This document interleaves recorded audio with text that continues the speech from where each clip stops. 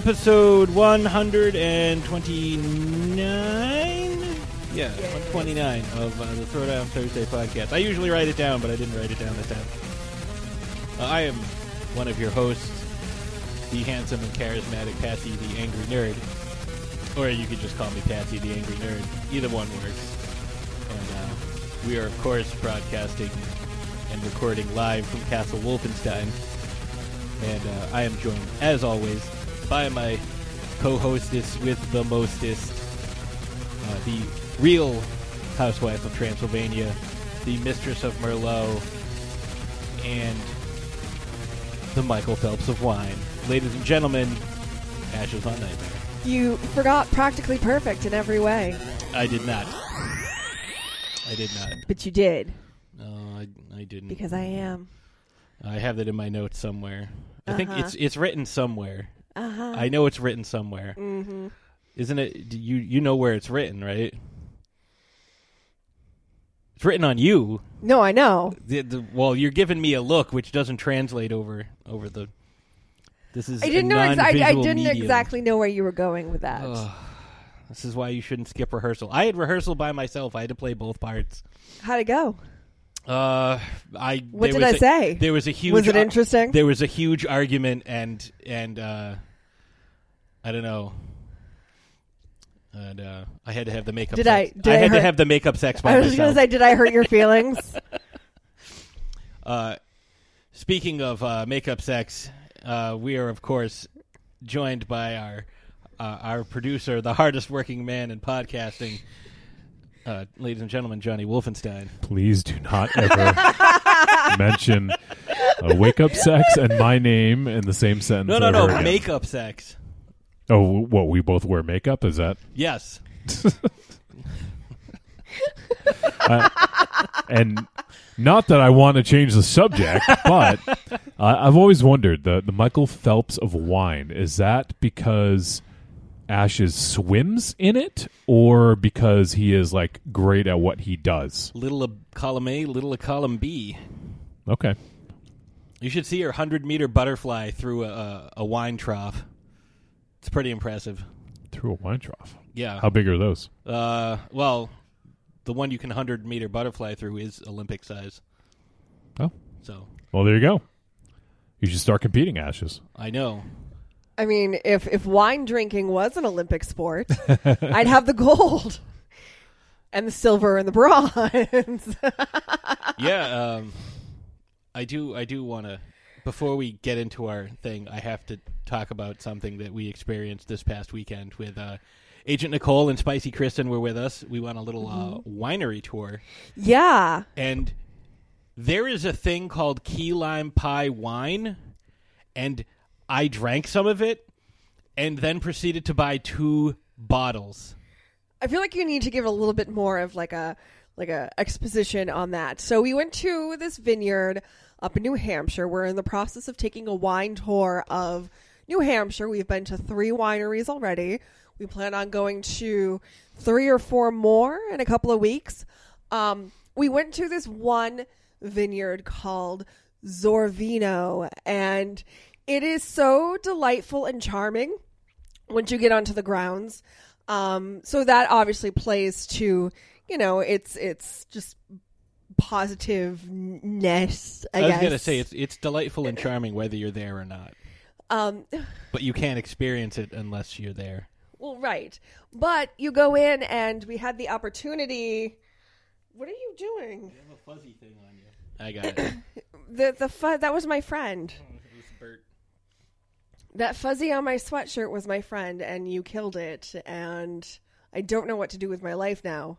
You could talk about and you wine. Just completely sidetracked the entire conversation. Well, stop Good job, Patsy! No, Yay, you were Sharks! talking about wine. So not only is the grounds just very charming, the ambiance of the place is quite delightful as well, and very rustic, and just very like what you would want a New Hampshire vineyard to be. The wines we tasted were spectacular. I love the care that goes into these locally owned vineyards. They have the opportunity to experiment, and that's where the key lime pie wine comes from. And they just really put a lot of love and a lot of care into the wines that they create. So what they allow their winemakers to do with this place is experiment, have fun, create different flavors. And they will have these test batches of, different wines that they come up with, that they, if it's good, they will, put it in their tasting menu and they will bottle it and sell it to the public. So that's where the key lime pie came from. They are small, 375 ml bottles. So not as big as your typical 750 ml, normal size wine bottle. But it's a dessert wine, and I'll let Patrick talk about how it tasted because he took a sip and he just flipped over the moon. Literally, I leapt 230,000 miles into the sky, slingshot around the... I don't know if that slingshotted around the moon. That doesn't make it any better. And landed back, and I was like, "Oh my god, this is fucking amazing." You drink, and this is just from a little sip, because it's a tasting. They're not pouring you out half a bottle. So I take a sip, and normally when you're at a tasting, they're like, "Oh, it'll be redolent of, notes of almond on the edge of the flavor and, hints of cherry and nutmeg and pine needles, and whatever the hell they put in these weird wines that, we normally drink." The lady's like, "Yeah, so you'll taste, the pie crust and you'll taste this and you'll taste..." I'm like, "Yeah, okay, lady." And then I drank some of it and I tasted the key lime pie filling. I tasted the pie crust. I tasted the whipped topping that went on top. And I was just like, holy shit, this was incredible. It was easily my favorite wine that I think I've ever had as far as a flavor goes. Yeah, so the wine itself kind of, it, in my opinion, had the base of a Riesling, of a sweeter Riesling. And then they just added to it. So yeah, you could taste the lime from the key lime, and you could taste the graham cracker crust, and you could taste the toasted marshmallow meringue topping on the top of the pie, and it was very good. And the way that the flavors they hit the tongue separately, but then they just kind of marry together in your mouth, and it was very good. Yeah, it was seriously like taking a bite, the way the flavors got you. It was like taking a bite of key lime pie, and I love key lime pie. And I was like, this is amazing, and I bought 2 bottles. I figured when the lady's like, yeah, it's very experimental, we don't know if we're going to put it into production or not, mass production like you would with other wines. I was like, all right, it's probably going to be $30 a bottle. Nope, $10 a bottle. I bought 2, and Agent Nicole also bought 2. And hopefully there are some more left when we go back. I'm also in the process of trying to get these guys to sponsor us, because I just want to talk about all the wine that they had, because it was just friggin' phenomenal. So I'm hoping, fingers crossed. I mean, I'm not going to say no. If they want to send us wine, if they want to send us wine to review on the show in the Von Nightmare Vineyards, that'd be fantastic. So if anyone's listening to this and these guys, put in a good word for us. Yeah, so we plan on hitting it back up on the second leg of our New Hampshire wine tour, and doing the regular tasting. Yes, doing the normal tasting of because this tour you get 3 tastings per person per vineyard. their normal tastings, it's like $5 per person, and you get to pick 9 wines. Mm-hmm. I would just do the key lime pie 9 times. That's what I would do. Or 8 and try something new. Like the chocolate cranberry, which was also fucking amazing. But we have other things to talk about. There'll be plenty of time for wine, because we will make time for wine. So, Ashes, what do we got? What do we got going on today? So today we are talking about the character Bert from 1964's Mary Poppins, and because Mary Poppins is in theaters next week, Returning 6 days, we thought that we would talk about this, seeing as we already had an episode on Mary Poppins. The Jolly Holiday with Ashes way back in our infancy. Right. I think that was like the 3rd or 4th episode. It was the 3rd episode. And then the next one was Once Upon a Time Warp. Oh my God, I got it right. So we thought that we would delve into this character. And even though this specific character is not in Mary Poppins Returns, a very similar character is. Yes, and we're going to kind of discuss... this is speculation at this point because we haven't seen... By the time this airs, it'll be... it'll be about a week before the movie drops. Yes. But we are seeing it. Normally, movies drop on a Friday, but you can get like Thursday showings. We're going Wednesday, the 19th. The movie comes out Wednesday the 19th. Yeah. That's when we are going to see it. Yep, so about a week from today when you're listening to this. So anyways, because Mary Poppins holds such a special place in my heart and has since childhood, I posed the question, what are some of your favorite movies from childhood that have followed you into adulthood? Well, for me, there's a handful. And they're movies that I've mentioned on the show multiple times, such as The Monster Squad. Mm-hmm. That's one that I've been watching for over 30 years. I'm counting anything that I've been watching for more than 30 years because, once I hit 7, I was pretty much an adult. No, I'm just kidding. I'm not even an adult now. I was going to say, no. So the Monster Squad is definitely one. Another one, and they've never really been able to make a good movie of this character. Maybe once in the early 90s they came close. But I'm talking, of course, about Disney's Robin Hood. Mm-hmm. The closest they've ever come to making a good version of this character is Mel Brooks' take, Robin Hood Men in Tights. I believe it was 1991, one of Dave Chappelle's first movies, if not his first. That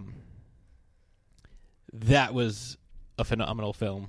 But, yeah, Robin Hood, and the real reason that I thought about Robin Hood when we first discussed this was in Mary Poppins, which we just rewatched, because there's a bunch of stuff at the beginning that I totally forgot about. The scene where they're in the chalk painting, the animation style is identical to that of Robin Hood. So as you know, if you've watched a lot of Disney films, the animation style changes over the years. Mm-hmm. But this was the identical style, and I think that was part of what attracted me to that movie because I really liked the way it looked. I liked the way all the different characters were drawn. I know it's gonna sound dumb, but I really pay attention to a lot of these details. I really loved the way the mud was drawn and animated in a lot of the different scenes. The way it looked realistic. The physics of it, which when I was younger I didn't know. I couldn't put the words to it, but the way it splashed, the way it splattered on stuff, I just thought that was done so well. And I liked all the characters. That's why I have that poster hanging in my room. But yeah, I'd have to say those are definitely two, and obviously Godzilla 1985. But that one I haven't watched as much. I did buy it for myself and my brother, Dan, for Christmas a couple years ago. So, how about you there, Ashes? What are some, aside from Mary Poppins? Well, I took into consideration movies that have had some sort of impact on my life as like a child and still resonates with me in some way as an adult. So obviously Mary Poppins, when I was younger, I used to grab an old diaper bag and would wear some of my mom's old clothes and go outside in like a really big hat and an umbrella and just like jump up and down and, you know, try to get the wind to take me away. You do that now. I know, so not much has changed. You know, and into adult life, like Patrick mentioned, I have a Mary Poppins inspired tattoo. I have some Mary Poppins-ish items that I've added to my wardrobe, especially recently. I was going to say you got a wedding present a couple of years ago. Well, Jesus, 5+ years ago. That was a while ago. Yeah, 5+ years ago. You also got a very nice Christmas present from one of our good friends a few years ago. If you want to tell the folks about that one. I was going to. Yeah. You let me talk. It's my show too, God damn it. You had the option to host, and you're like, no, you should talk as much as you possibly can. I don't think I said those exact words. No, I did get I think it was one of the first printings of P.L. Travers, Mary Poppins. She is of course, the author of and creator of the Mary Poppins character. And a couple of years ago, a friend of ours got me a replica umbrella of the famous parrot umbrella that she carries, which is still in I can't bring myself to use it. I can't bring myself to remove it from the box. So, you know, it's I'm considering it a collector's item. I have a couple of carpet bags as well. I consider it my goal in life is to be like a gothic Mary Poppins. I have a couple of hats as well. So yeah, and then another movie that came to mind almost immediately is The Wizard of Oz. When I was younger, I had the plastic, like really clunky red glitter shoes with the bows on it as like a replica of Dorothy's ruby slippers. I had this stuffed dog that I would put in this yellow and orange, like Fisher-Price grocery basket.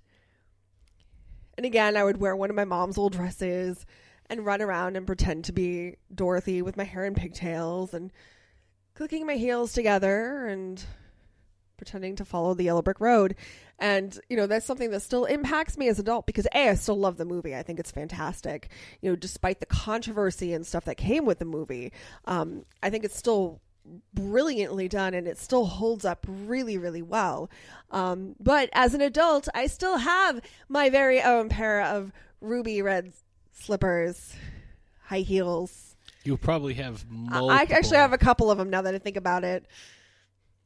But yes, so those are the two that came to mind. I mean, obviously right off the bat. I mean, there are also other ones that there are traumatize other you, like Disney, The Never-Ending Story, The Fox and the Hound. You know, stuff that you try not to watch again because it impacted you. But like, oh man, Never-Ending Story. I will never forgive. I will never forgive Artax for giving up in the swamp of the pit of despair, or whatever it was. Oh, also The Princess Bride. Yep, The Princess Bride. The Labyrinth for me. Oh yeah, that's a good one. Young Frankenstein, Wolfie. What about E.T.? I'm ducking. Oh, Wolfie is funny today. Well, it's true. It had an impact on you. You didn't say positive, this negative. Is true. Yes, it had a negative impact on me that has followed me into my adult life, unfortunately. And people think it's funny to torment me about it. I mean, it is funny. It's silly. It's silly that an adult is afraid of this, you know, Jim Henson puppet like alien dude that apparently is supposed to be adorable No, fuck that shit. It's like a That peanut is butter not snot goblin. cute. Not cute at all. Mm-hmm. Creepy. It's the only alien invasion film where, you know, the aliens don't just like go out and start killing people, but they slowly assimilate your emotions. So I can understand where it would be traumatic for a young child. I don't know. I haven't watched the whole thing. I think I get maybe like 20 minutes into it, and it's like, nope, that's it. He does make some weird sounds that would freak people out. Because they had like some lady with emphysema do his voice. Like, I just, nope, not today. Not today, Satan, not today. Yeah, he looks not weird. happening. He sounds weird. Not happening. It's still, and it's, I don't know what it is. Like, I've gotten past, like, I can see a picture of him, you know, or like hear a reference of him and not be like completely freaked out.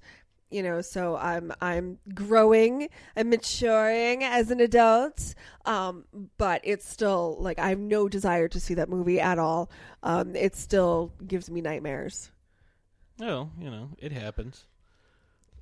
You know, again, there are. But we're supposed to be talking about like happy stuff because this movie's so happy. I was gonna say you didn't specify that. You just said movies from your childhood that like really stuck with you. For whatever reason. I should have said movies that had a positive impact. So. That's my fault. Yeah. I mean, Wolfie makes a good point, though. Well, even like I said, you know, you got Neverending Story, which was traumatic. The Fox and the Hound, which was traumatic. The Monster Squad, which was traumatic, you know, when you're a little kid and you see, spoiler alert, Frankenstein's monster get, like, zipped into the void of nothingness. Like it is, you know, kind of sad, you know, but the rest of it is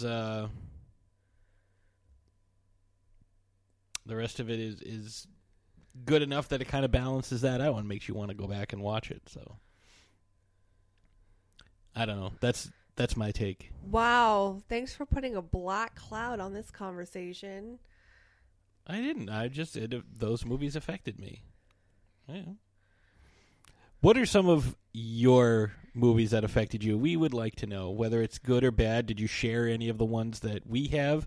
You know, I know we have listeners with different age ranges. So if you have some that, you know, maybe are different from ours but affected you in a similar way, we'd love to hear about it. So, all right, I think that's good enough. Unless you have anything else you want to talk about at the beginning before we get into our main Bert conversation. Oh, I forgot one. What? Winnie the Pooh. Which movie? Just Winnie the Pooh. Oh, just like in general? Just like in general, Winnie the Pooh. Like, that's not a movie, but there were movies. Yeah, but I don't know if you had like a specific movie in mind that, you know, like affected you. Like, you know, the Muppets have multiple movies. Was like, you know, like the Muppet Caper didn't affect me as much as the Muppet movie. That's another one too. Mm-hmm. A Muppet Family Christmas that I just found a couple of years ago on VHS and picked up because you can only buy it on VHS. Fortunately, we have 2 VCRs. And it's the freaking edited version that edited out the whole scene where, like, Fozzie and the Snowman have this whole, like, sing-along. Yeah, I remember how mad you got. Yeah. Yeah. Because it was great. Mm-hmm. They were telling each other jokes. Yeah, that's why Fozzie's the best, because he has the best jokes. And they were like, ah, waka waka. So, but yeah, let us know yours. So, I think with that, we'll take a quick break, and when we come back, we'll talk some Bert. All right, and we'll be right back. Trick or Treat Radio is a phantasmagorical spin kick straight through the heart of pop culture, navigated by the Deadites. We are the world's greatest electroshock band, we destroy monsters, we drink booze, and we win championship belts. If you're not listening to Trick or Treat Radio, here's a taste of what you've been missing. There's 3 guarantees in life. What are they? Death, taxes, and Trick or Treat Radio every Friday morning. This is one of the most convoluted movies I've ever seen in my life. I'm fucking trying, man. Hi. Oh, yeah. Hey. Oh, yeah. It's like he took a shit on a pile of shit. But you shit on him for liking what he likes. Yeah, well, it's my job. This podcast is now banned in Germany. It's me, Giovanni Lombardo Radici. Shut up. I call bullshit. I demand someone to bring me the face of Lindsay Lohan. If I had genitals, I would definitely bang her. Oh, wait. Is she a great big fan person? You just hit the jackpot. This is a weird movie, huh? It had action, it had suspense, it had great characters, it had great acting. I'm going to strangle you with my jockey shorts. I don't like mobster movies. All right, well, here's my take. You're a sick fuck. Thank you. Now shut the fuck up and let me talk. Have you ever seen 2001? The box, right? The box and the monkey. Available on iTunes, Stitcher Radio, and TrickOrTreatRadio.com. Arrivederci, douchebags. Hi, this is Samantha Newark, the voice of Jem and Jerrica from the original Jem and the Holograms cartoon series, and you are listening to Throwdown Thursday on the Grand Guignol Network. Are you tired of the same old pro wrestling? Then check out the amazing action on Powerslam.tv, the biggest indie pro wrestling channel in the world. Get over 3,000 hours of the best pro wrestling events from over 100 of the biggest names in the industry from over 15 countries around the globe. Get your free trial today at Powerslam.tv.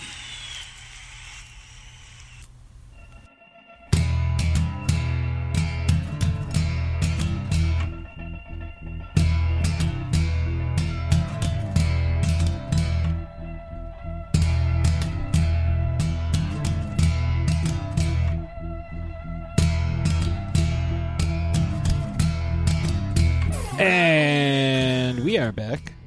So I hope you didn't miss us too much during the break. I did hope you enjoyed that Power Slam promotion, because that free code is still going on. So if you're interested in checking out some of the wrestling, they have WrestleRama Belfast. You've got Head of Household, Bar Wrestling 6, Smash Wrestling, PCW, Refuse to Lose. I'm just looking at some of the stuff that they've got on the app right now. That's just absolutely amazing.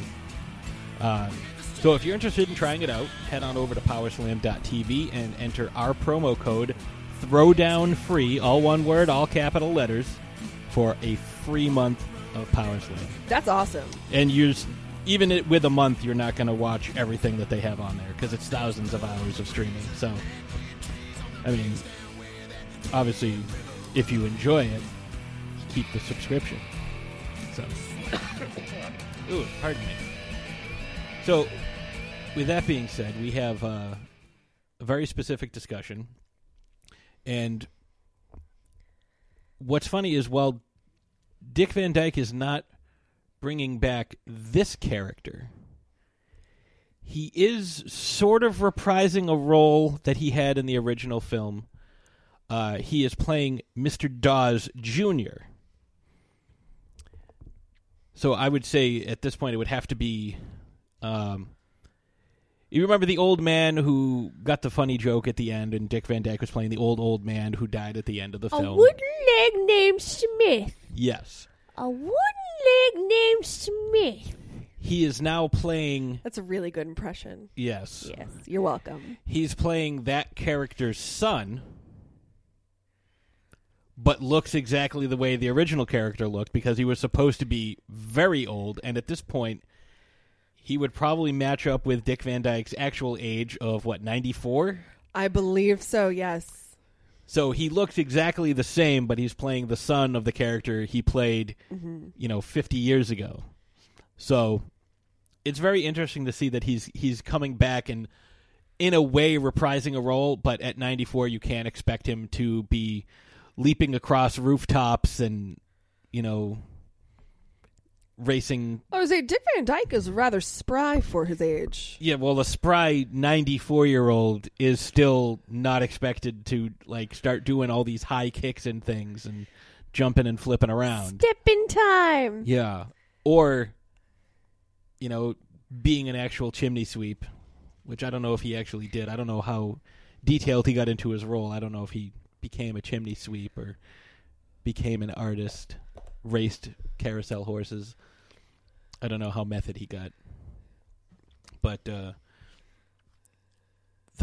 biggest question I have about Bert is he recognizes the signs of Mary Poppins' arrival as he's singing songs about people that he sees at the park. And he knows that it's her. My question is, and I don't know if there's an answer, and I'm open to suggestions. How does he know her? They clearly have a previous relationship because she recognizes him on sight, and she's very happy to see him. But I just don't... What is their relationship like? You know, we see some of the stuff that she does, like doing the chalk painting and like leaping into the chalk painting. And, you know, Bert says, oh, and it's never a dull time when you're with Mary Poppins. Like, oh, she can do all these crazy things. Like, what do you mean you're just going for a walk in the park with the kids? No. You got to do something exciting and fun and magical. And so clearly he's had multiple experiences with her. So my question is he like a herald? Like he goes from place to place because he has multiple jobs and he's very good at all his different jobs.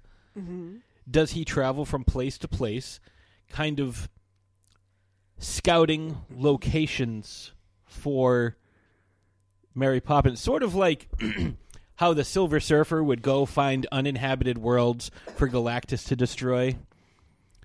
Does he go and find troubled families and kind of case the neighborhood, get to know everybody, all the neighbors and the people that come and go, and kind of let her know that, hey, this is another family that needs you?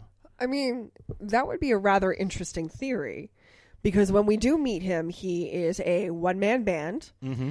and he's actually playing a little bit of a song that you hear with lyrics later on in the film, yes. which is the Jolly Holiday song, mm-hmm. which is my favorite scene in the entire movie. And he stops for a moment and he realizes that everything is changing around him. The wind has changed and the just overall feeling of the atmosphere has changed. And he says, winds in the east, mist coming in, like something is brewing, about to begin. Can't put my finger on what lies in store, but I fear what's to happen has all happened before. Now, see, this is... we were talking about this line earlier, the fear part, and I was kind of, playing devil's advocate, like, oh, why does he fear Mary Poppins? But I don't think that's what it is. Now that I'm listening to the words again just now, it's the unsettled family life that's going on. Meaning, like, hey, this is a potential spot. Like I was saying, like he's kind of scouting things. This is a potential spot. But if she's showing up, it's almost reached the point of being irreparable. Well, and you have to wonder, too, so if when you put it that way, if a family situation gets so bad it affects the weather, because obviously there's some type of magic going around. Well, and that's what the neighbors were saying. Oh, there's a bad storm brewing in number 17 Cherry Lane. Right. And then the weather changed. Right. So it's the family life, it's the home life that's causing the change in the weather. And it's the change in the weather, the change in the wind that draws Mary Poppins, and the fact that she gets the note that the children, the advertisement that the children created, that yes. Mr. Banks ripped up, put in the fireplace, the not going fireplace at the time. Yeah, it was the cold fireplace. Yes, and that blew up through the chimney, that she then obtained and put back together. And I think that has, again, something to do with Bert. He almost acts like a homing beacon, where he's not overly magical himself, but he's a conduit. Sensitive. Yes, he's a conduit for magic. So he can, if he's around and he's in a certain, there's a certain radius where he affects things all around him.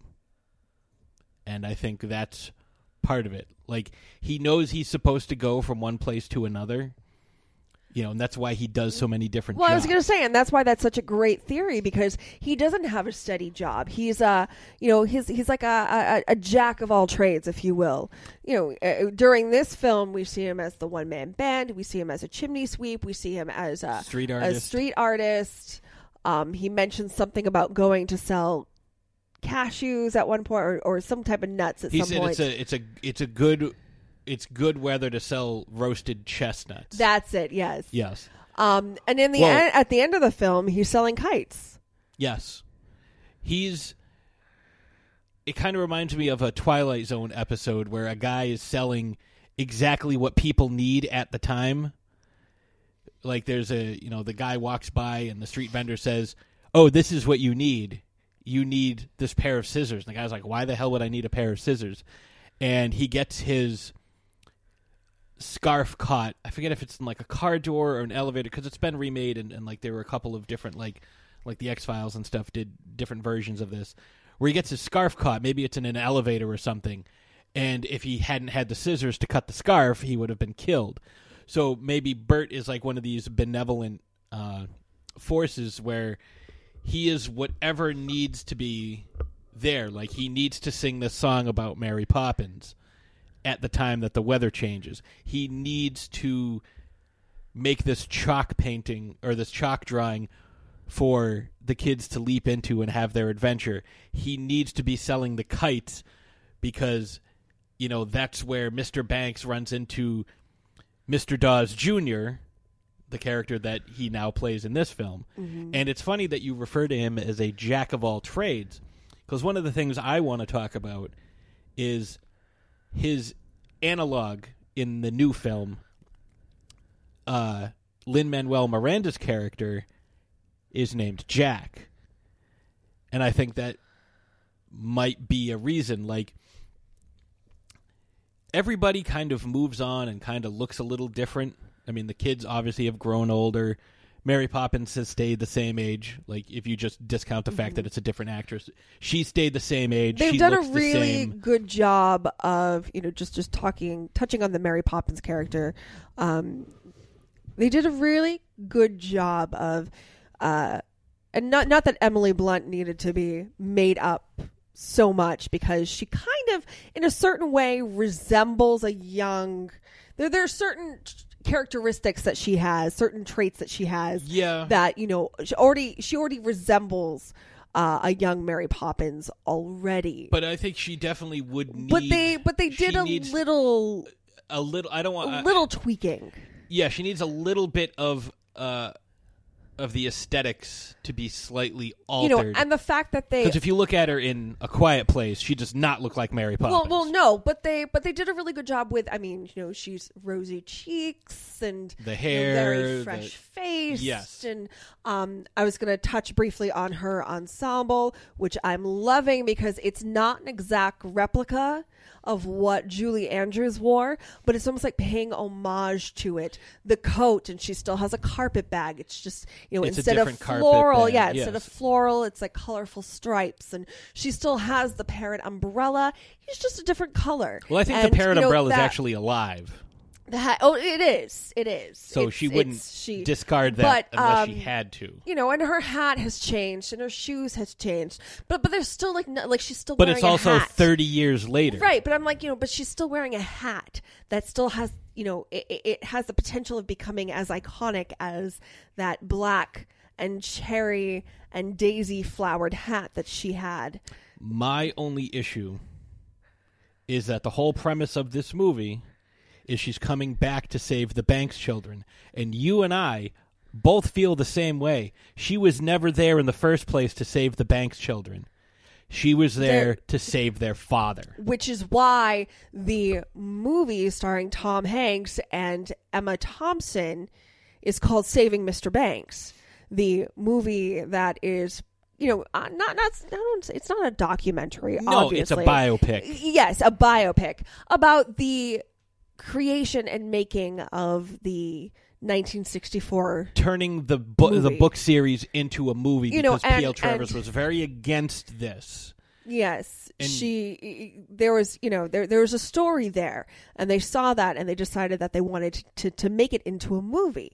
And the big thing was, and this is also in the books as well. Mary Poppins does a lot with the children, but like the big thing was that it's not saving the children; it's saving the father. It's saving the father. And she even, and I'm sure this came up in an actual conversation, she even chastises Walt Disney by saying, "Oh, you think it's about the children?" Yeah, she was like, "It's never about the children." Yeah, it's because when you watch it and you see how they interact, Mr. Banks and Mary Poppins, when you see how they interact, and you see the effect she has on him. Well, let me make one thing perfectly clear. I never explain anything. She's very cross with him. And nobody has ever been cross with him. Yeah, no one's ever spoken to him that way other than the bank guys. His wife, Winifred, who is this feminist, joins the suffragettes, has sashes, votes for women, turns into this complete stereotype wife when her husband is around. I was going to say, the she's docile domestic. Oh, whatever you say, dear, you know better than me. Right, oh, well, I would never have thought of that. Like, you're brilliant, darling. Mary Poppins is the only one who has the gall to look him right in the eye. Intestinal fortitude. And be like, no. She pretty much got herself the job.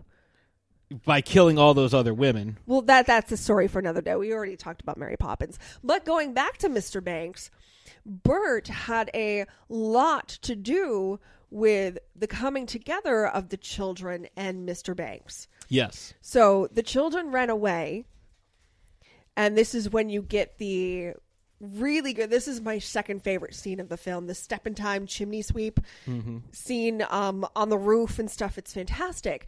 But the children ran away from their father because they did an outing at the bank that went awry. Yes. And they run into Bert, who's like, I'm a chimney sweep this week. And they're like, oh, great, a familiar face. We're so happy to see you. And Bert has a heart-to-heart with the children saying, well, your father's not a bad guy. He's just doing what he feels is right. Kind of almost like saying, like, he was a kid once, too. And before the weight of the world crushed his soul. Right.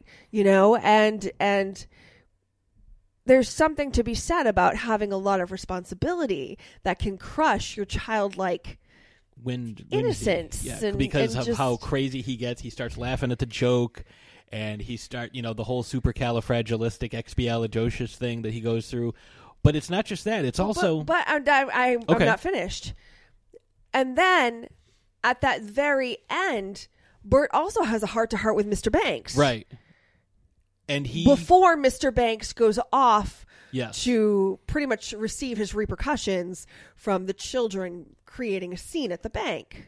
And it's funny because neither Bert nor Mary Poppins ever contradict him.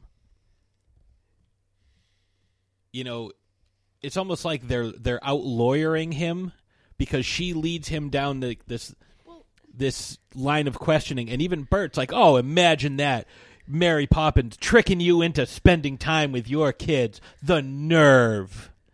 And he's like, "Yeah, you're right." And he's like, "Whoa, you're right." Yeah.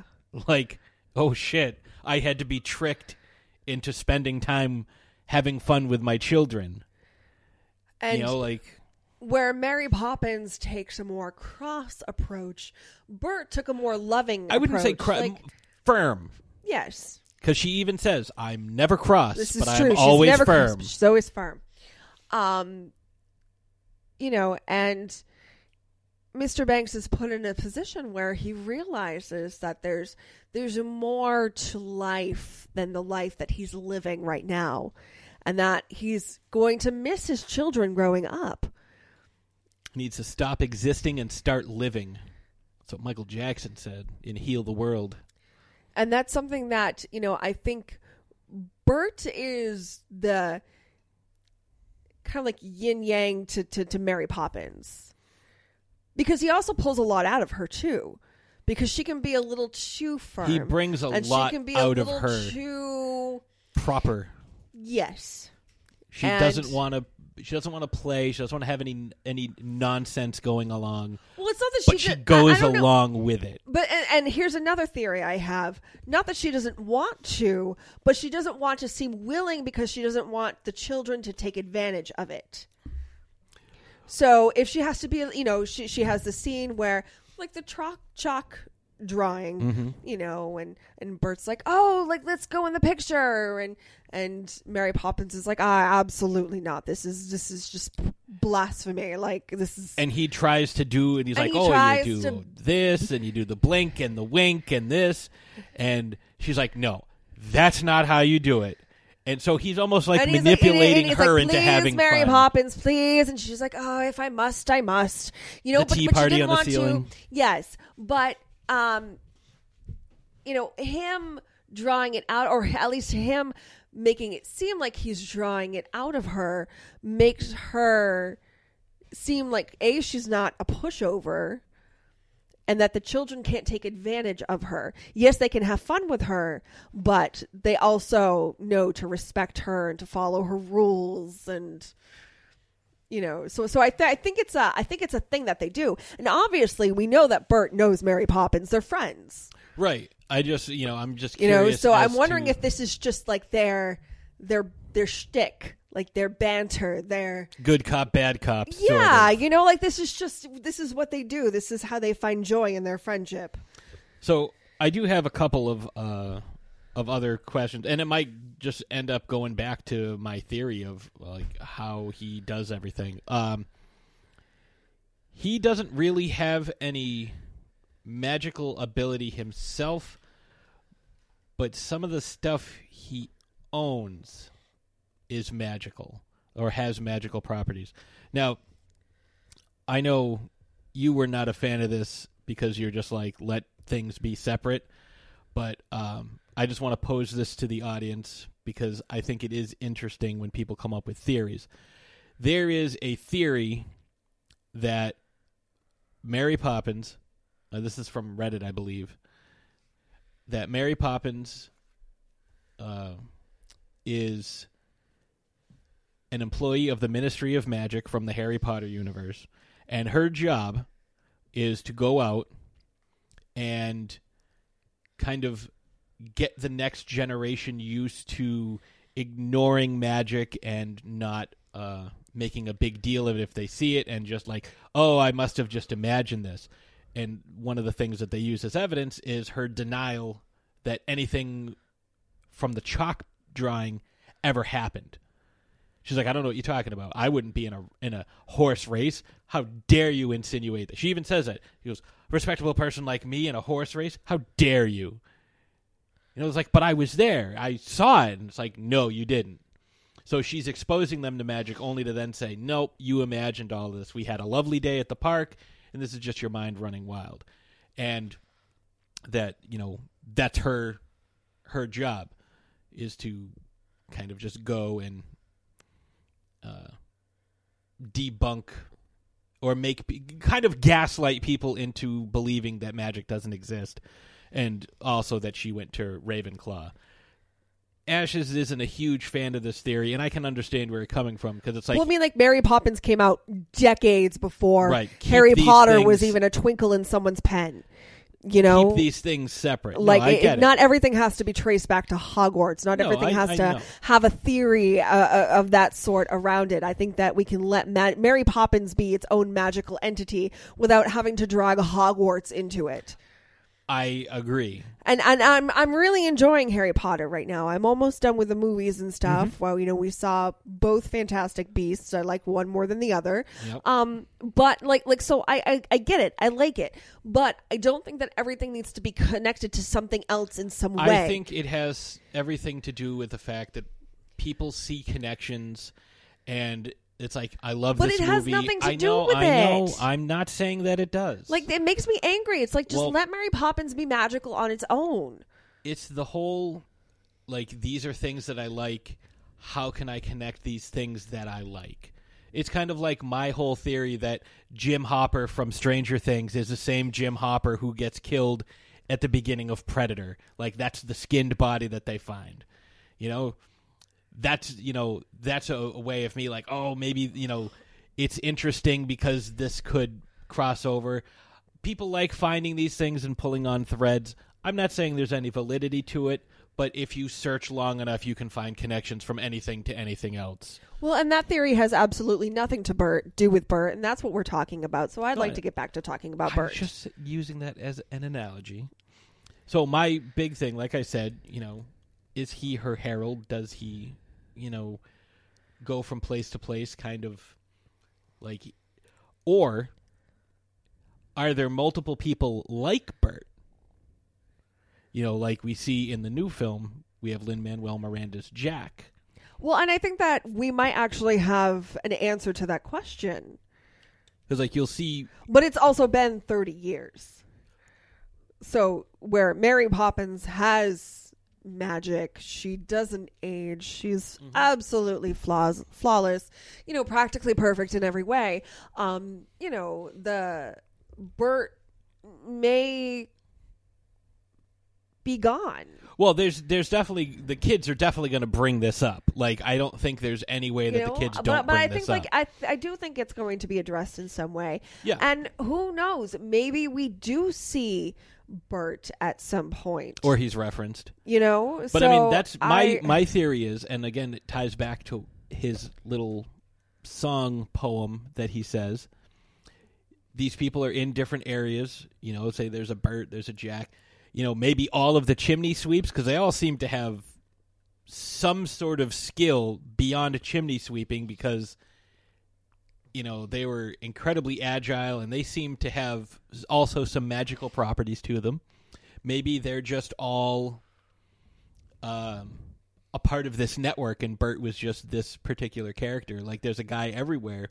And when you see Mary Poppins come in, that's why he said, I fear it's starting again, meaning like, oh man, the Banks kids are in trouble, and it's gotten to the point where they need Mary Poppins to come in, and then she would just go on to the next house and the next house, because she makes that point, like, what would happen to me if I loved all the children that I've helped?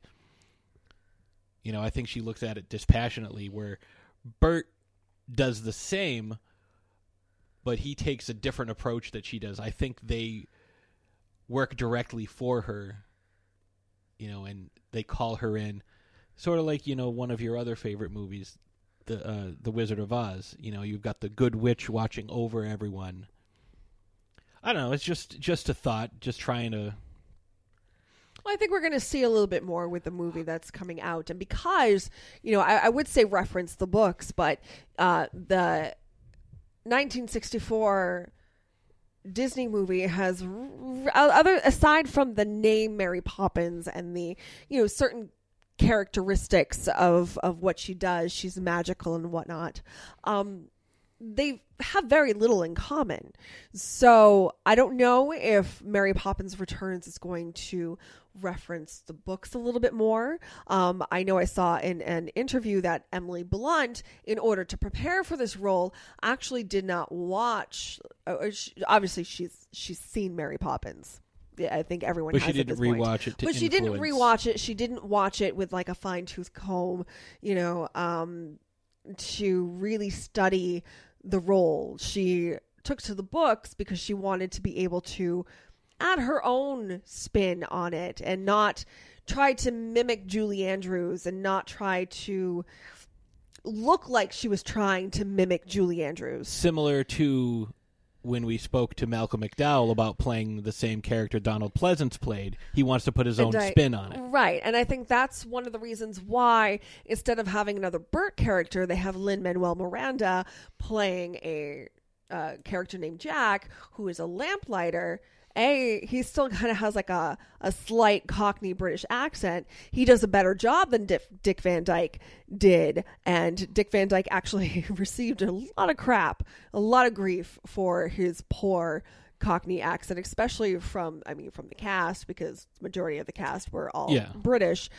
He was like the only American on the set. And he even worked with a voice coach An as accent- well. an accent Yeah. coach. Yeah. And that's what he came up with. But I mean, like, it's, I think, I don't know. I think it's charming. Well, not Like, everybody can. You know what I mean? Like, I just, There I are- love it. I think there it's are silly and times- it lends to the character. Well, there are times where, an actor, no matter how talented the actor might be, they just, no matter what, they can't master the accent. You see that in Snatch with Brad Pitt. He could not master the accent, so they just changed it so that you couldn't understand anything he was saying. With Dick Van Dyke, it was a little different. They were just like, he's a huge star at this point, so they're just like, do your best, and I think it really plays into the character because it's more like you don't know who he is. He's not a chimney sweep. He's not like he's this enigmatic character. So by playing with the accent, I don't think this was the intention, but by playing with the accent, you really can't nail down where he's from. I mean, there's just something so charming about the character that I think the accent just, it's silly and he's a silly character. It just kind of lends itself to, it's just the guy another... dances like a penguin, like... That's the best part. When he's dancing with the penguins, taking Mary Poppins' order. I just have to, and we talked about this when we watched it again. We're both huge fans of practical effects, and especially era-specific effects.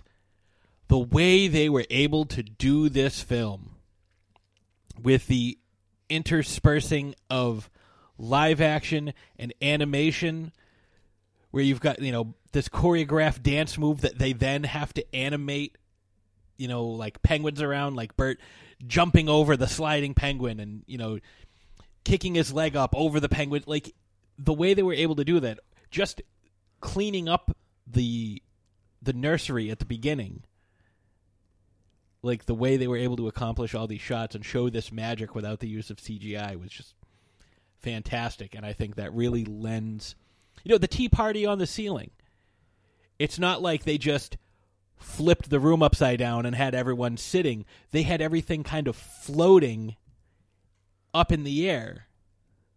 Mm-hmm. Like a lot of times what they would do is they would just bolt a table to the ceiling and just make it seem like they were upside down. But in this case, everything just kind of hovered up in the air. And look as hard as you want, you're not going to see a wire. Like, you can try.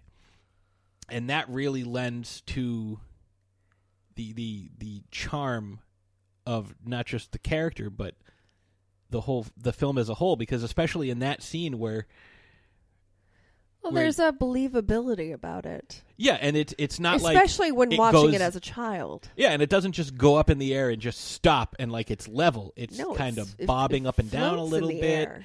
Like it's with the wind and stuff like that. Any air drafts. It's done so well, and that really helps the character. Because, he's able to interact with the environment and bring that as part of his performance. And, we see that with that whole scene with, I want to say his name is Fred Wynn. Edwin. Ed Gwynn. And they're kind of like, they're telling the jokes, they're going back and forth, and it's just, it's done so well, and I really think that scene there and the stepping time, those two scenes really like give you who Bert's character is.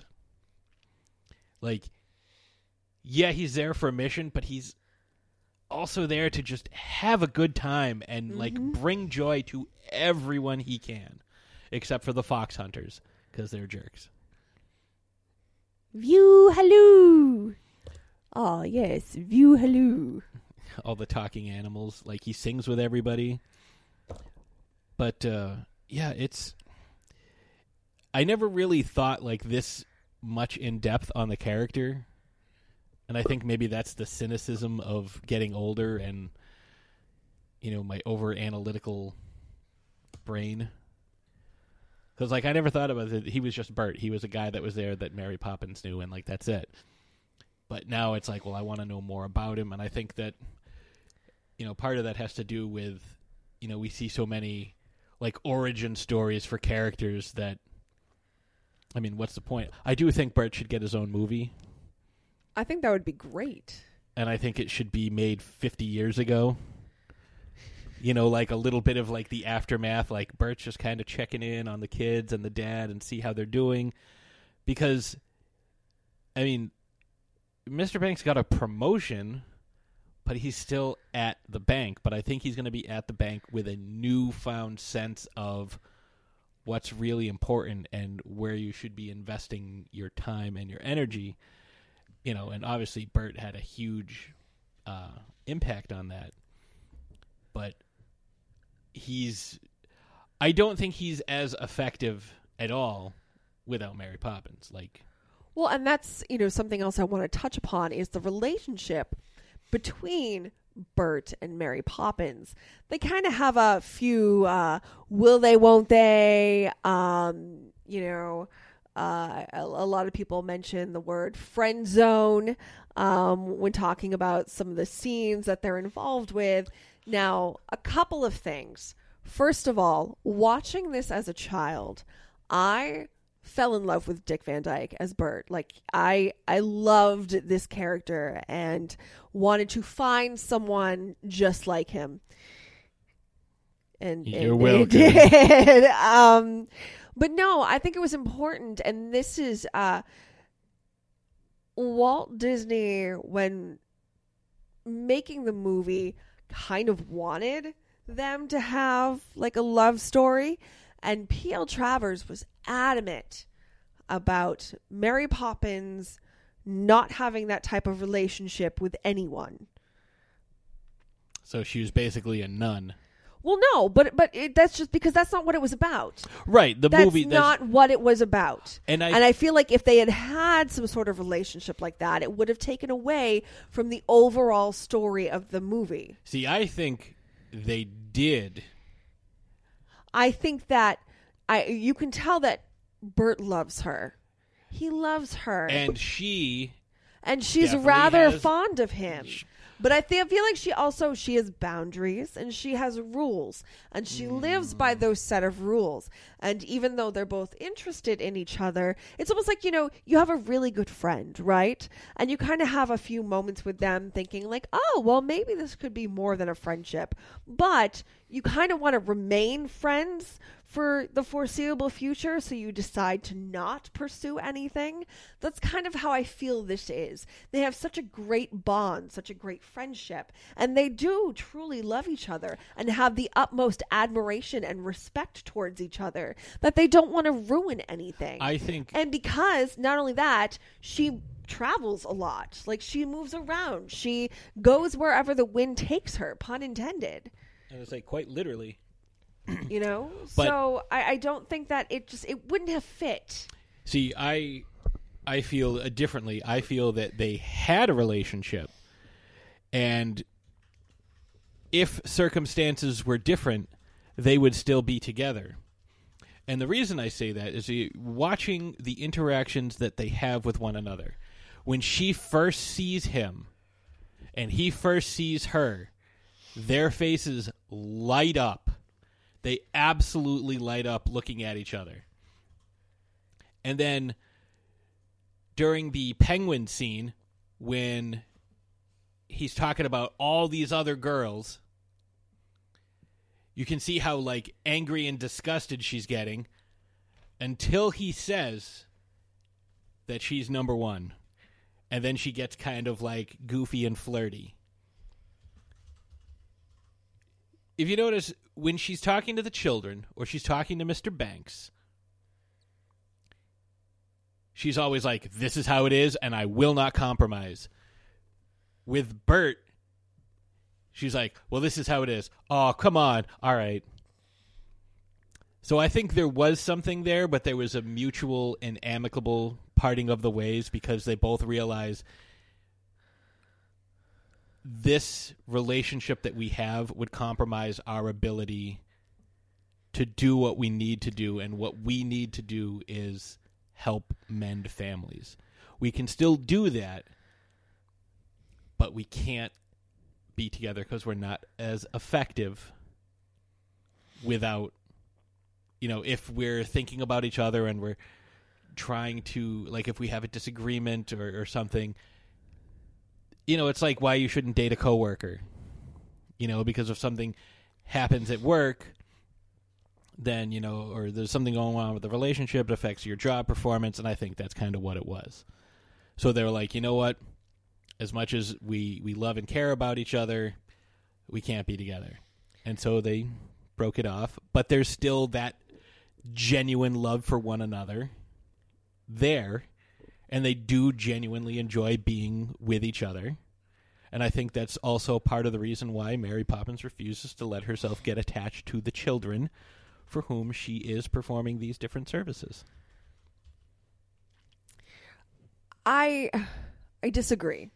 That's fine. I don't think that. I think that there's love there, but I don't think there was any type of romantic whatever between the two of them. I think it's just nothing but admiration and respect. I know. Just looking at the way they look at each other, I think there was more there. But that's me. I mean, there's no, we can't just like look it up and be like, oh yes, this is exactly what it is. It says right here on page 12. They played canasta, but they never got in depth, so, which it's fine. Either way is fine. The important thing is what their relationship is now and what their roles are in the lives of the families that they're helping. Yes, I agree with that. See, and I said earlier that I don't think he would be nothing without her, because who's going to listen to some wacky chimney sweep, sidewalk chalk drawing one-man band? Like, nobody cares. But I also think she would not be as effective, especially with Mr. Banks, because Mr. Banks, he looks at his wife, trying to get votes for women as like, oh, that's cute, you have a hobby, and like when Mary Poppins speaks to him, it's like, yeah, okay, you're saying stuff, but you're still a woman, so. But when Bert reiterates the same thing that she says, the guy kind of, and I think that's part of, the time when the movie was produced, and also the time that the movie was set in, 1910, pre-World War I. I think that had a lot to do with it. I mean, I think with any other family, I think that he would still be instrumental in who, how effective she is.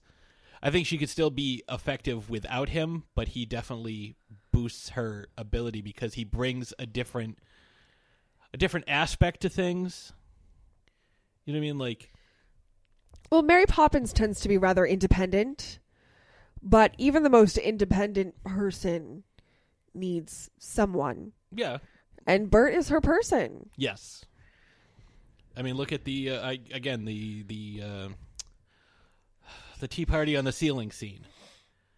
The kids respond much better to Bert because they already have someone who's stern and disinterested and dispassionate about their lives at home. Here's a male role model who, is spending time with them and showing them that they care about them and encouraging them and stuff like that. They don't see that very much from their father. And so Bert kind of takes on that paternal role as opposed to, Mary Poppins, who is more of the stern school marm role, but at the same time providing them with magical adventures that she then denies ever happened.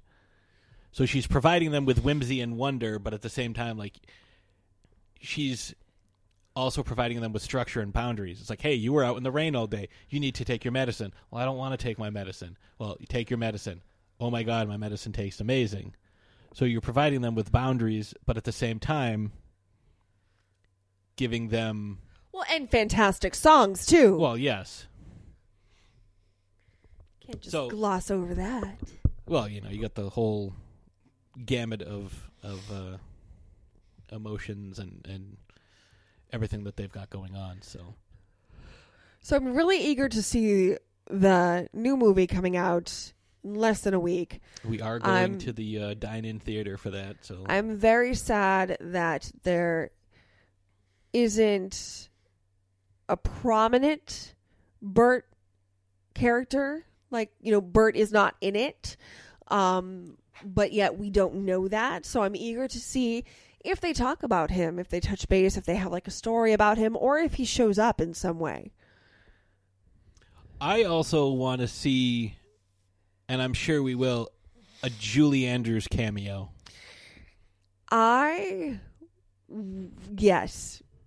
Yes, that would be, yes.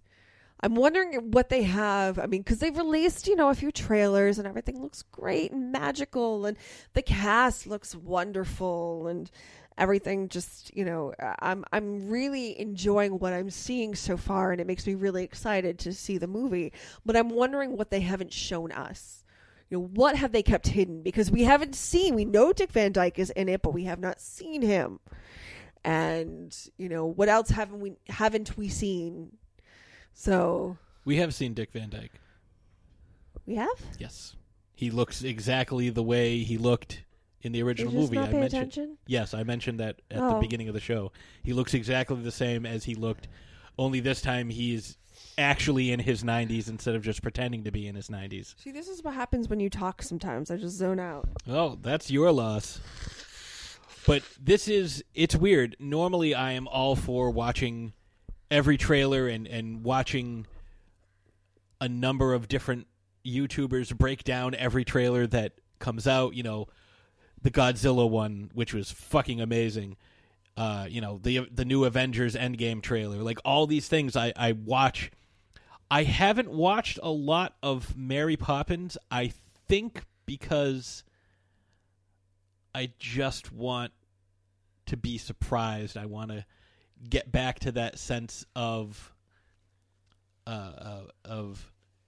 mystery and wonder that I saw when the first time I watched it as a kid. And I think not knowing, I mean, I don't mind theorizing because that's just who I am.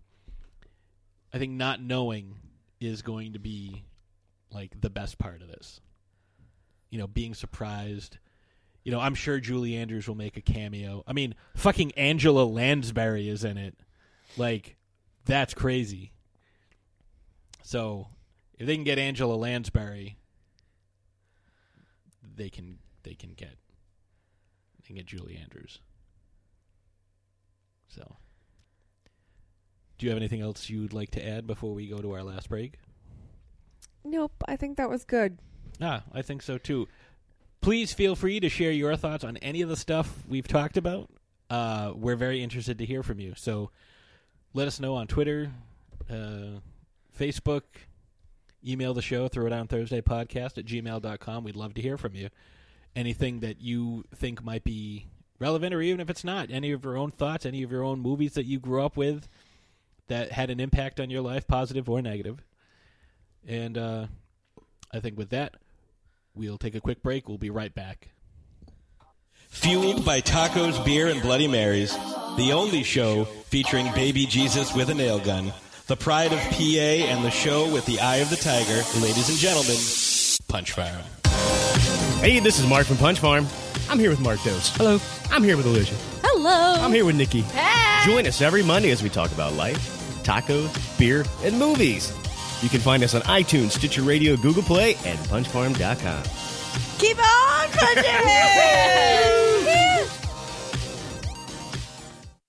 Hi, I'm Mike Price. I'm a writer on The Simpsons. I co-created F is for Family, and you're listening to Throwdown Thursday Podcast. Hello again, everyone. It's Mr. Most Days Off from the Best Darn Diddly Review Show, here with a special message for you from Richie the Whiz Kid. A town without Best Darn Diddly is a little like the mule with the spinning wheel. No one knows how he got it, and danged if he knows how to use it. The name's WizKid, Richie the WizKid, and I come before you good fans of Springfield with probably the greatest podcast. It's not for you. It's more of a Shelbyville podcast. Now, you wait here just a minute. We're twice as smart as the people of Shelbyville. You tell us where to listen to Best Darn Diddley and we'll listen. I'll tell you exactly where you can listen to it. You can catch the Best Darn Diddley review show each and every Monday on bestdarndiddley.com. So hop on the monorail and join us on this journey through the Simpsons series.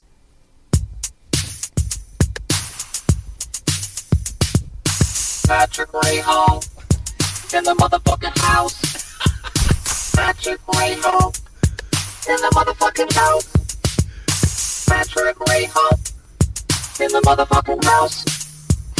Patrick Wayhall in the motherfucking house. And we are back. So hopefully you folks have enjoyed that discussion about Bert from Mary Poppins. I know we've enjoyed talking about him. Suck it. I know we've enjoyed talking about him. So, that's always a plus. I think that's probably the most important thing is we want to find characters that we enjoy talking about. I like talking about things that I like. Yeah, like me. Wait, what? We'll see you next Thursday. I was just looking for the string that is on my hoodie, and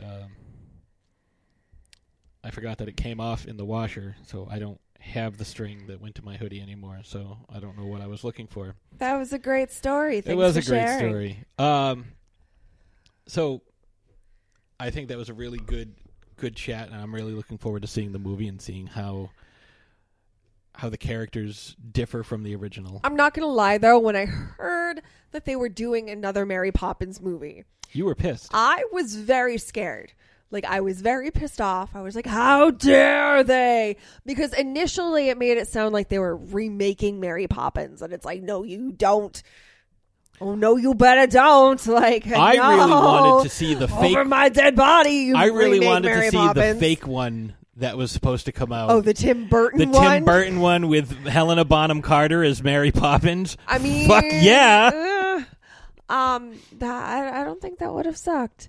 That would have been great. But anyways, the fact that they're Johnny Depp as Bert. It's a sequel, and it's not so much a reimagining, but just like a continuation of the story. It's a new take on the same and when they announced the cast, I don't think they could have found anyone more perfect to play Mary Poppins than Emily Blunt.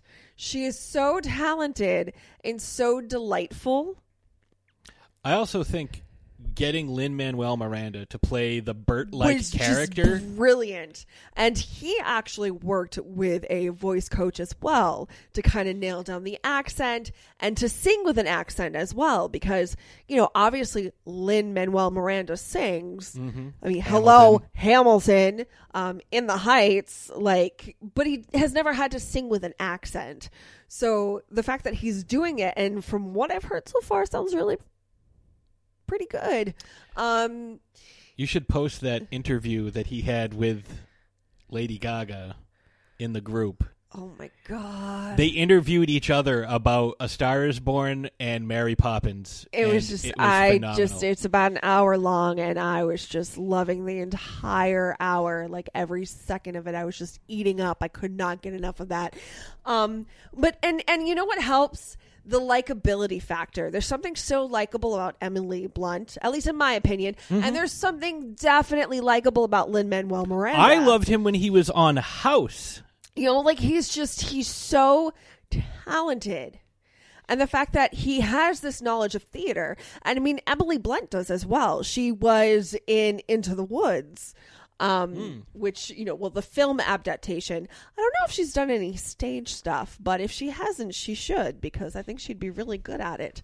But anyways, the announcing of the cast and whatnot made me really excited. Kind of gave me hope. I was like, okay, they're taking this very seriously. They're not just trying to throw together a cash grab for nostalgia's sake. Right. Which it's is not a Michael Bay Transformers movie. Which is what I feel like we're inundated with right now. Yes, we're all thirsty for for nostalgia. It makes us feel good. But if you're going to do something, do it right. Like Christopher Robin. I think this is in the same vein, the grown-up version of the characters that we grew up with, who are now the same age as us, roughly, when we watched the movie as kids, and now, we get to see them through, our own eyes, just as we saw the kid, like, Jane and Michael we saw as kids, they were kids, and now they're adults with their own issues facing the same problems that we face. And I think it's very interesting and it's very clever, because if you're going to do a sequel that's playing on, or a reimagining. Yeah, I think the term is a requel, kind of like Force Awakens, where they like rehash similar stories for a different generation, but with a lot of, nostalgia in it. Right. And it's, they're aiming for the same audience they aimed for 30 years ago. I just hope that, and from what I've seen so far, I think this is what they're doing. It's being made from a place of love, from a place of wanting to, continue this story and do it justice and do a good job and, put a lot of love into these characters and, treat these characters with respect. I agree. So I think that's definitely going to because we could just keep going on and on about this stuff, but I think we should definitely wrap it up. We do have some stuff coming up, and we have some battle results for you. If you want to refresh people's memory on what our two battles were. Sure. Let me find my notes. Well, you have your Here's notes right there. Finding notes music. Chim chimney, chim chimney, chim chim chiroo. I've got some muffins. Would you like some too? Chim chimney, chim chimney, chim chim chiree. Sorry, but all of these muffins are for me. If you want some muffins, they're right at the store. You can go get them if you walk out the door. Don't you mean Pop-Tarts? Oh, no, them's mine. You ain't getting none of my Pop-Tarts, and there's probably not going to be any left at the store. Okay. I sang you a song. You're welcome. You're welcome, thanks. everyone, especially our listeners out in Scandinavia. Thanks. We love you guys. So anyways, because we're horrible people, we have two battles for you because we forgot to do. That's not fair. We're horrible people for a lot of reasons. Well, this is true. Not just the one thing. It's a plethora of things. We're really good at being horrible people. Mm-hmm. Anyway, so the first battle from a couple of weeks ago, this was the F is for Family episode where we were joined by Mike Price. Mm-hmm. Our animated, matchmated, yes, I made that word up, tag team turmoil. We had Frank and Sue from F is for Family versus Homer and Marge from The Simpsons versus Peter and Lois from Family Guy versus Bob and Linda from Bob's Burgers in a table, ladders, and chairs match. And I think a lot of folks voted the same way I did because of the experience.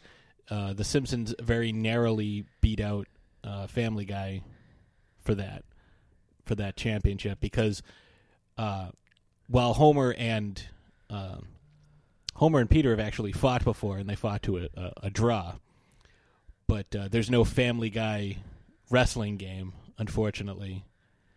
And where Marge and I think because Marge and Homer have the advantage of. Well, I mean, and they've both have episodes where Marge gets pretty jacked at one point. And she competes as a female bodybuilder and beats the shit out of the guy who tried to mug her in a scene that is a shot-for-shot remake of James Caan as Sonny Corleone beating the shit out of his brother-in-law in The Godfather. There's a couple of episodes, I'm remembering one in particular where Lois does karate. Yes. And taijutsu. And gets very much carried away with it. She defeats General Zod and his two minions there. Doesn't she grab Peter's balls and says... She grabs his dick. This is mine. This is where my babies come from. Yes. Yes. But yeah, so she has some they both have some fighting skill. Yes. See, I was a little bummed. I voted for Bob and Linda Belcher because Linda Belcher is crazy. I feel like her crazy factor. Not against those two. Play into it. Not against those two. Lynn Lois has a lot, and so does Marge. They have a lot of pent-up frustration and anger with their dipshit husbands. So that's what happened. It went The Simpsons, Family Guy, then Bob and Linda, and unfortunately Frank and Sue, because I think they haven't been around as long and they haven't proven how good they are in a fight. Even though, I mean, Frank did fight Jimmy Fitzsimmons' dad. Well, and he threatens to put people through a wall, but he hasn't actually done it yet. Yeah, that's different from actually having fights. street fights. Having the empty threat that. Homer fought the heavyweight champion of the world, Dredrick Tatum. And what was the second battle? So the second second battle was from our Gamera episode last week. It is our Kaiju Karate Calamity. We had Gamera versus King Kong versus Anguirus, yes, versus Gorosaurus. And obviously Gamera won. It was very close. Like, he just edged out Kong. Anguirus was right behind. And way off in the distance was what's his name there? Gorosaurus. Reminds me, there was this website that I used to frequent called Electric Ferret, and they would do different battles, and they would write them out. And they had a fight. It was the Juggernaut versus Doomsday versus the Hulk, and basically the Hulk and Doomsday teamed up to punch Juggernaut into orbit, and then they concentrated on fighting each other. That's essentially what happened with Gorosaurus. He did not do well. Now, if this was El Gorosaurus, it might have gone a little differently. This is true. So, because he doesn't wear gloves. He doesn't hold back. So, but yeah, Gamera won that in a close match against Kong, which I kind of expected. But there's your results. That's actually going to be the last battle for the year. We're going to kind of hold off on battles till we get to the new year, because we got a lot of stuff coming up. So, and what are we doing next week? Well, next week we're going to be talking about one of our favorite Christmas characters, because it is that time of year. Buddy the Elf, what's your favorite color? That's right. We'll be talking about Will Ferrell's character from Elf, the titular elf, Buddy. And I'm very much looking forward to that, because that's a really fun movie, and we just rewatched that as well. And it's really fun to quote. And there's a lot of fun stuff that we learned in doing our research from this. So I just... it's going to be so much fun. So I think with that being said, I think we'll go ahead and bring this episode to a close. And, of course, we will see you next Thursday.